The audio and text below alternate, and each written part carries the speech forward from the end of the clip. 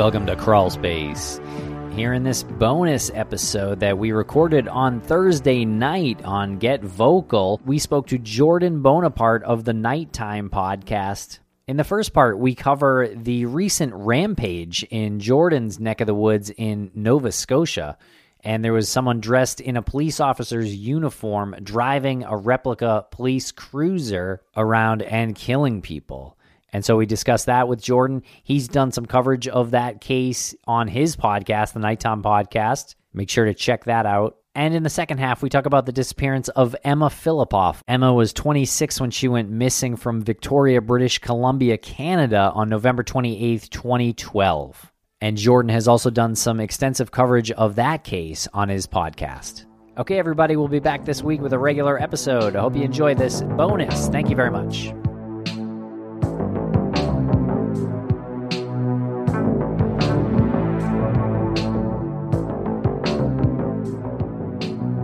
I'm in Nova Scotia, so people who follow crime, I think no matter where you are in the world right now, you probably heard about what happened in Nova Scotia. We had it's hard to tell time because of the pandemic. I don't know how long it's been, but about a month ago, we had Canada's worst act of mass murder happened in a small town outside of, I live in Halifax, which is like the capital city of Nova Scotia. A small town of 1,000 outside of the city. There was a mass murder event that killed 22 people, and then the gunman died as well. It is now Canada's worst act of mass murder. So that's kind of, if you're talking crime in Nova Scotia, that's the story right now. You guys heard about this, I'm assuming. Definitely. Yeah, it's terrible. It's a heavy one.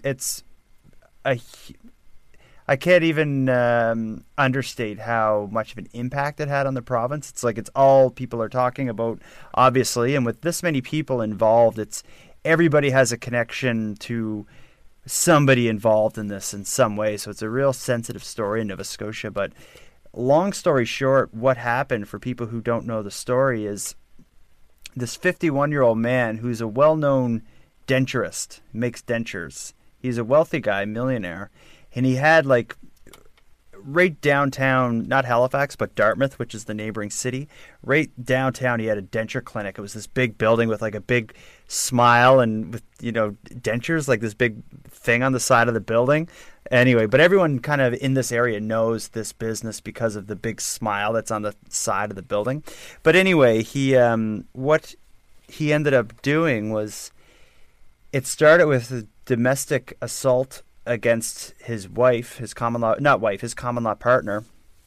He beat her up and handcuffed her apparently, and she fled the house, survived. And he from there just went on a spree, dressed as a police officer. He had been known to collect police memorabilia, so he had a police uniform on for some reason.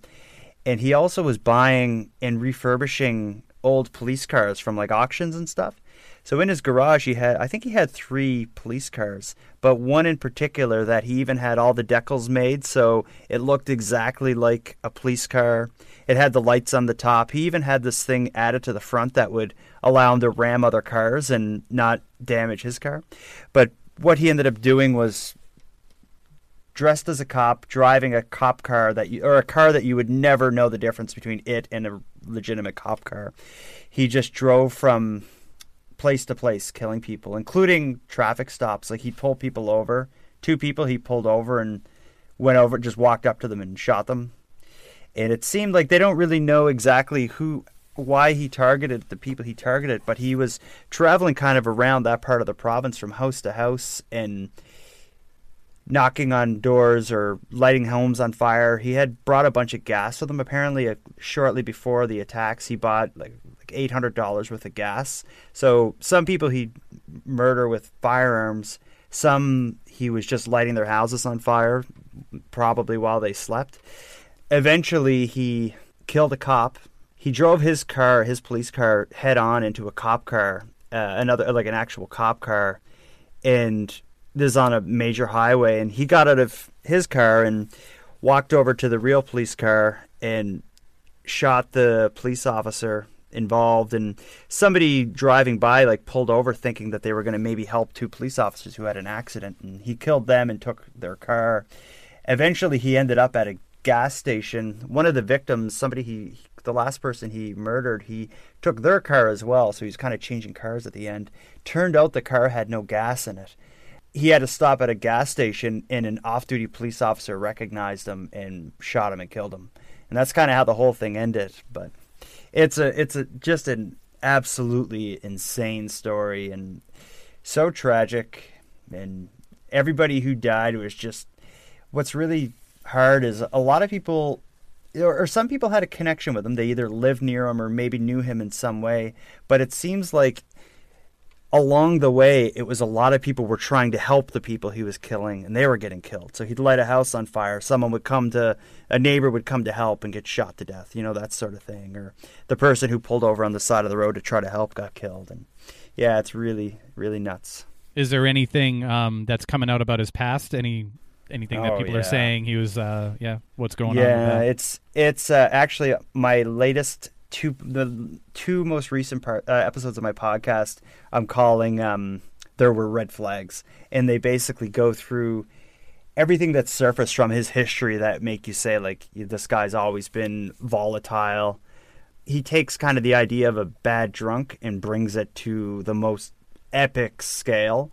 Like a lot of the things from his history involve violent outbursts after drinking, including he brought his parents to Cuba to a resort 15 years ago or something, and completely unprovoked attacked his father, beat him unconscious, and a resort employee had to intervene. One day at his denture clinic, a 15-year-old boy was standing waiting for a bus at a bus stop right outside the denture clinic. Just so happens that there's a bus stop there. The denturist thought he was a little too close to his building and went outside drunk, attacking him, and got arrested and charged for that, and was prohibited from carrying firearms for a while because of that. Is he a native from the area? Yeah, well, he's from New Brunswick, which is the neighboring province, but he's lived in Nova Scotia for I think like 20 years or something. But what's another thing that's really heavy is a lot of stories have surfaced about domestic violence, him having complete control in an abusive relationship with the woman who would eventually survive his attack. But stories came out from neighbors who witnessed really extreme abuse against her, and this story has so many awful little stories within it. It's like hell. Well, we're obviously not up there, so we don't get the news as frequently or as as frequently as you do. This doesn't seem like something that happens there a lot. I mean, Canada is not known, no insult to us, but kinda. Canada's not known to be like the United States, where they have shootings and acts of violence like that so often. What do you think it was? What do you think it was that pushed this guy over? I mean, do you think that he was just that one anomaly? It's hard to say. Like what's for sure is that he had an interest in firearms, and they were illegal firearms is what we know about them.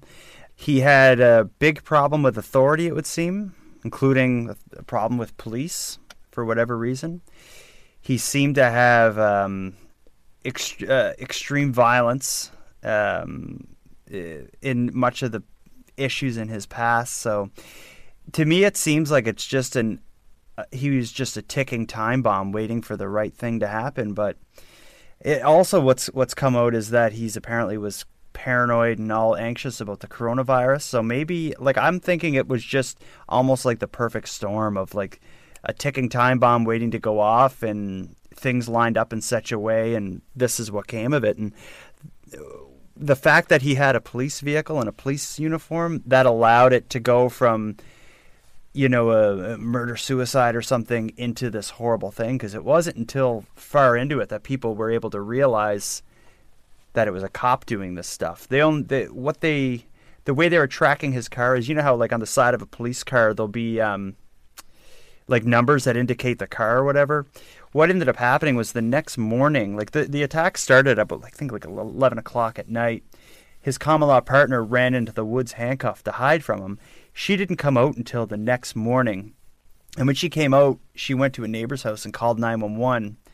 And it was her that told them that he was dressed as a cop and driving a cop car. And she had a picture of the cop car that he had refurbished so they could see the number on the side of it, the serial number, whatever. And that's how they were able to identify what cars were legit and what one was maybe him.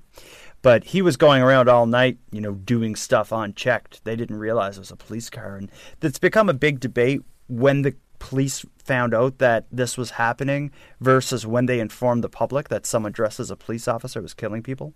That's become a big thing because they didn't send out, how like you can get that update where your phone buzzes and it'll be like, there's a red alert, there's a missing person or something like that, missing child. That didn't happen, and the government or the police have been criticized, rightfully so, pretty heavily for that because I believe it costs lives by not letting people know about this. How long did it go on for? Yeah, it went on for 13 hours. So it started it started at like 11ish at night, and it ended like 1 o'clock the next morning, the next afternoon. I remember when I was actually leaving the grocery store, and I had the updates on my phone, like reports of an active shooter, and there was a tweet that went out from the police saying avoid this area, and it was far from where I was, and I was in the grocery store, and then I started getting messages from home saying like, are you following what's going on? You need to get home. And then I looked at my Twitter and I saw the police had tweeted like, this person's driving a cop car, they're wanted for murder, and they were coming basically like on the highway towards right where I was. So I was like, oh shit. So I went home, and by the time I got home, I heard the news that they got him and it ended. But yeah, it's awful. It's a nightmare. You can see a lot of there's a lot of, for people who don't know the story, there's a lot written and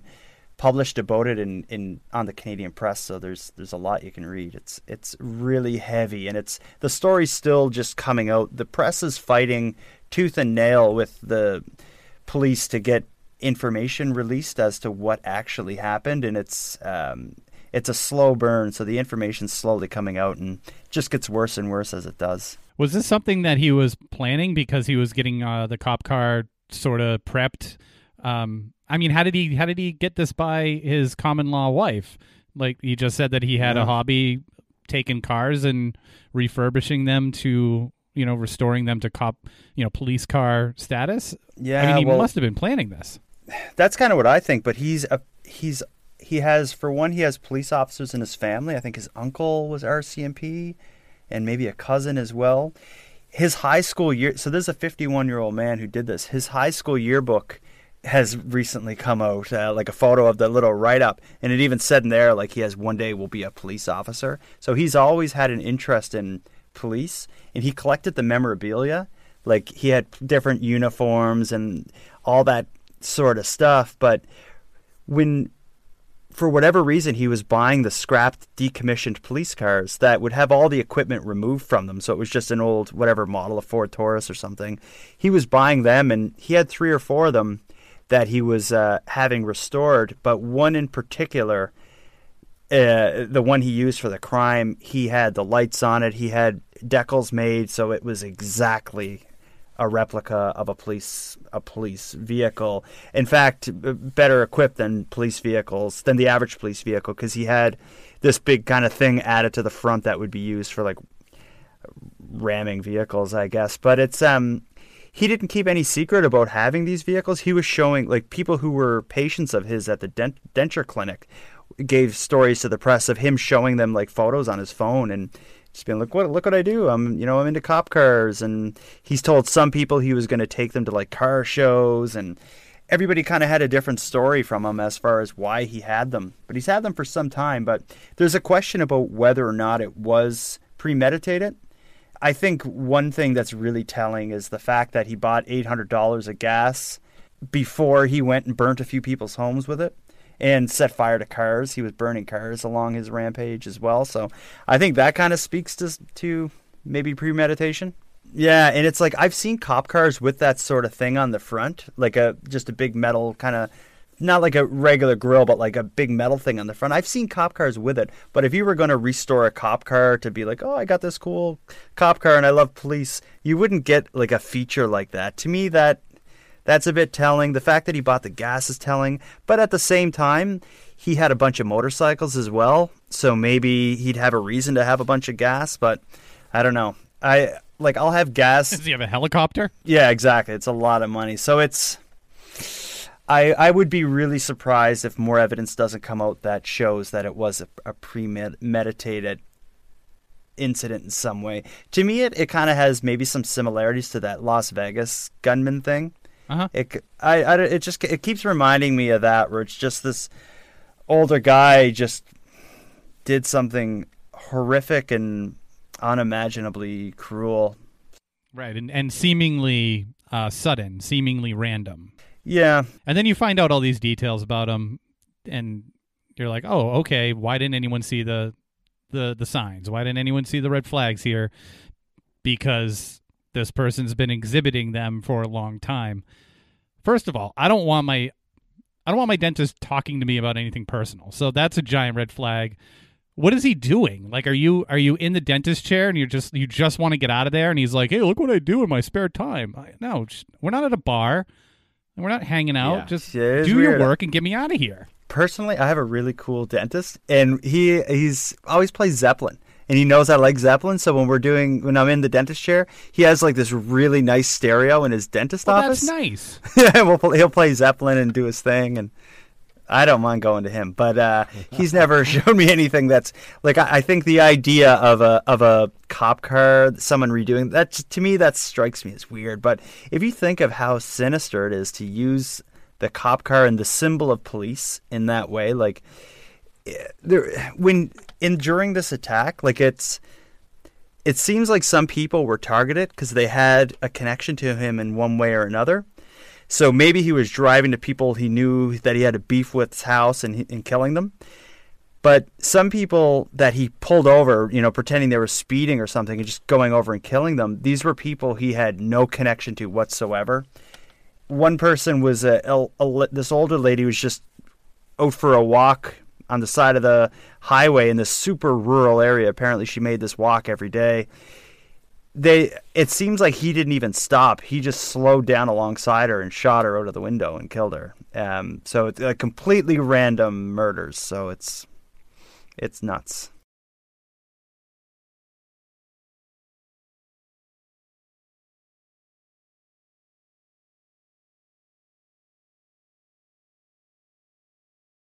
Yeah, and one thing, what's interesting, my next episode, so I did one episode about this it's called like the timeline, and it just goes to the timeline of all the murders and what happened.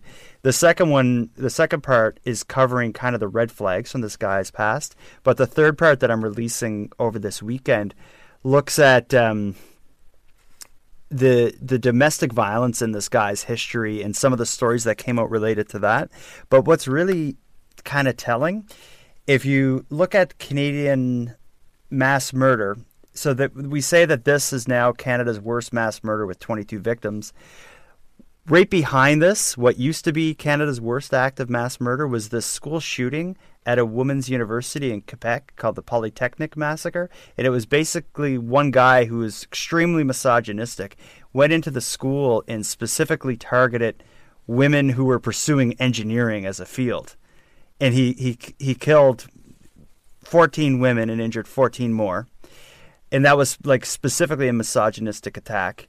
Before the one below that is 11 murders, was the incel van attack in Toronto, where an incel guy rented a Ryder like moving van and just drove it down the sidewalk of a busy street in Toronto and killed, I think it was 11 people. That was Canada's third worst act of mass murder. And it was incel, so it's, misogynistic, gender-based violence. And then the fourth was a guy in Vernon, BC, who murdered his estranged wife and her family. I think it was, I don't know if it was how many people exactly died in that, but if you look at Canada's worst mass murder, all four of them were crimes against women, gender-based violence, domestic violence, like that's all kind of boiled in it, and it's really telling. My third episode is an interview with a journalist from Global News who discusses the connection between domestic violence and gender-based violence with mass murder, and it really blew my mind hearing her give some stats and give some background on some of the things this guy did to his wife, or was said to have done to his common law partner, not his wife. When was the I know the that the incel one was in the past, was recent, in the past year like or so, 2 or 3 years ago. Yeah. Were all of those that you just mentioned in the same, like, maybe 5 or 6 or 7 year period? Maybe in the last, like the Polytechnic school shooting, I think was in the 90s, like 20 years ago or something. Okay. But all these are the 4 worst mass murders in modern Canadian history. So say like the last 100 years. The oldest one would have been the school shooting at Polytechnic, which I don't know exactly the date, but I'm thinking mid to late 90s. Wow. Yeah, it's heavy, and it's. But that's an interesting connection, though, that you're making the association between that and the misogynistic nature of the perpetrators. That's fascinating that there is that thread. It's weird that that's the 4 biggest, and then if you look at the ones below that, they're almost all drugs and organized crime related. If you look at the American stats, it's a bit different, but it's I just thought it was really telling. Hey, it's Kaylee Cuoco for Priceline. Ready to go to your happy place for a happy price? Well, why didn't you say so? Just download the Priceline app right now and save up to 60% on hotels. So whether it's Cousin Kevin's Kazoo Concert in Kansas City, go Kevin, or Becky's Bachelorette Bash in Bermuda, you never have to miss a trip ever again. So download the Priceline app today. Your savings are waiting. Go to your happy place for a happy price. Go to your happy price, Priceline. Emma Filipov is she disappeared from Victoria, BC in 2012, and her story is really, really sad and tragic and full of kind of coincidence and mystery. It's so we're here with Tim and Lance. I see some connections between the way her story is told, Emma's story is told, and the way Maura Murray's story is told. But for people who don't know the story with Emma, she moved away from, she grew up in Ontario. She moved away and she was living in BC. I don't know how many hours away from home that would be, but it's a good ways away. Not the kind of place you drive back and forth. So she was on the other side of the country in a different city, basically. But while she was there, initially she was living with an old high school friend from back home. She moved out of there, kind of bounced around from place to place, and slowly she became living in a women's shelter. So bordering on homeless. Emma's a real like artistic, creative person who kind of lived in an offbeat life in a lot of ways. So it wasn't unusual for her to be living kind of in this bordering on a homeless type life. But anyway, what ended up happening was leading up to her disappearance, she made a series of phone calls to her mom back home saying, Mom, things aren't working out. I need to come home. Can you buy me a plane ticket? Her mom's like, yeah, sure, Emma, no problem. The next morning, Emma would call back like, Mom, cancel the ticket. I'm going to work this out. It's fine. And her mom would say, okay. Later that day, call back, bawling and crying like, I can't do it myself. You got to come here and help me come home. The mom would agree to it. And anyway, it went back and forth. And then finally, like, her mom didn't know she was living in a women's shelter, but she saw this name on the phone, like Sandy Merriman. She assumed that was Emma's friend or something. And she dialed the number back to, like, call Emma and check in on her. And that's when they answered, like, Sandy Merriman Women's Shelter. And Emma's mom then realized things were really bad, and she decided, I'm not going to tell Emma I'm going. I'm just going to show up there and make sure my daughter's okay. Coincidentally, Emma's mom arrived like an hour, 2 hours after Emma was last seen. The events leading to her disappearance were someone who knew Emma ran into her downtown Victoria. She didn't have her shoes on. She was disoriented and kind of talking nonsense. The friend talked to her for a few minutes and eventually called the police and said, this young woman I know is in distress. The police came and checked on her, and they talked to her for about an hour or so. determined that she wasn't, a risk to herself or others, and they left her on the side of the street. It was November, no shoes, disoriented, and that was the last time she was ever seen. So it's a complete mystery where she went. There's been a whole bunch of unconfirmed sightings from that point on of people who thought they saw her, but nothing confirmed. Last time anyone saw her was those police talking to her. So it's a really dark, they're a really tragic story. And Emma, like what comes out in the story when you if you listen to my series, it's a lot of interviews with like friends and family of Emma's, and so the mystery and the story of her disappearance is really fascinating, but just as fascinating is the story of Emma and her unique personality and the cool little things she did throughout her life. So there's a lot of layers to the story. CBC, which is like our national news network, they did a really good documentary about her called Finding Emma that is available on YouTube that does a great job of telling her story in like a 40-minute version. But if you want the 8-hour version, I have that on my podcast. What are you? Where are you at now with that? Are you still communicating with the family and friends? And do they give you any updates or anything?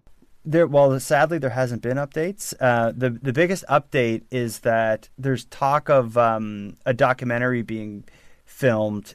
I heard a release that they were planning to have something out for, I think, fall of this year, but I haven't heard anything since. In this documentary, what I understand, I'm not involved in it, but I believe it's people close to the family. It's not like a production company or something. I think it's people close to the family doing it. So I don't know what's going to come of it, but it's that sounds interesting. I'll be really curious to hear if any news comes. But sadly, they're just like Maura's case. You look at the last 5 years, there's all these kind of tips and clues and leads that seem really promising, and that's in the end nothing happened. So I don't think we're much closer to finding Emma or Maura as we were, the day or two after they were last seen.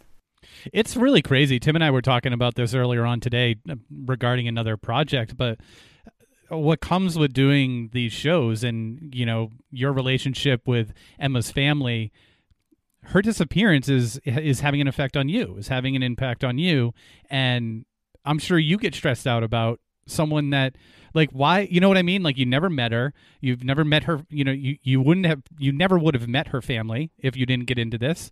It's just interesting to me that you're able to, and even like the other people in the true crime, like Morph and John Lorden, as much as he's a big jerk, real asshole, yeah, real asshole, real know-it-all.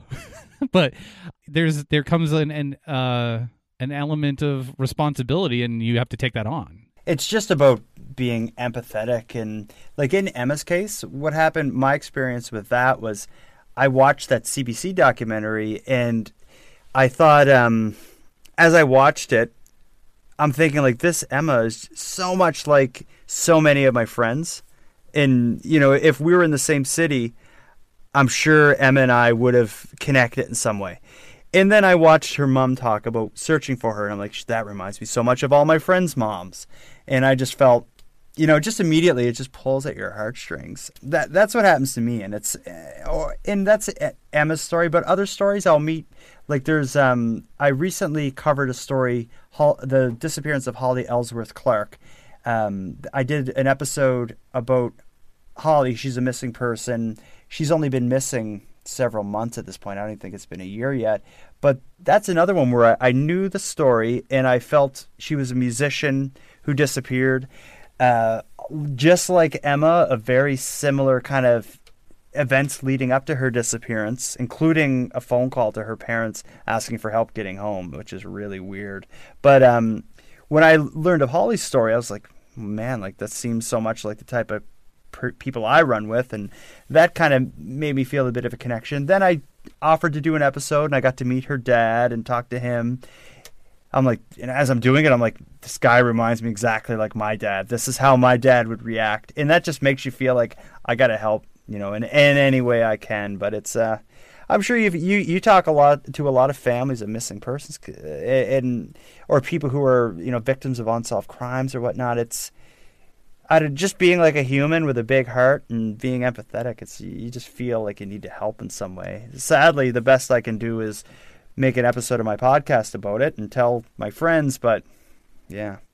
Well, I mean, you're also getting the word out there. You have a platform, and you're using that platform to raise the awareness of these cold cases and these missing people. It's time that this sort of industry just grabs the proverbial bull by the horns of that and said, there's going to be mistakes that you make along the way. You're probably not going to please everybody. You're going to piss off some people, but overall you will end up, in spite of everything, you're going to crash through something, and someone's going to slip up. Something's going to happen. Someone's going to read an article, and they'll get nervous, or they'll say, I know that guy, or I know that person who did this. They might have said something to me. Yeah, I think it's a bit of there's no hiding the fact that what we do as kind of storyteller podcasters, there's a big part of that's entertainment. So you find a story that's interesting and you tell it in an entertaining way, but you need to kind of balance that with advocacy. And so I try to find an interesting story that's going to grab people, and then in telling that story, I try to get whatever good I can out of it. So maybe that good is, having the story be effective enough and entertaining enough that all these people find out about it, and they get the facts, they see her photo, they learn about where to call if they have any information, and they learn, enough that I almost see it as I tell them an interesting story and I just push them towards where they can help if they decide to. So that's kind of how I sleep at night.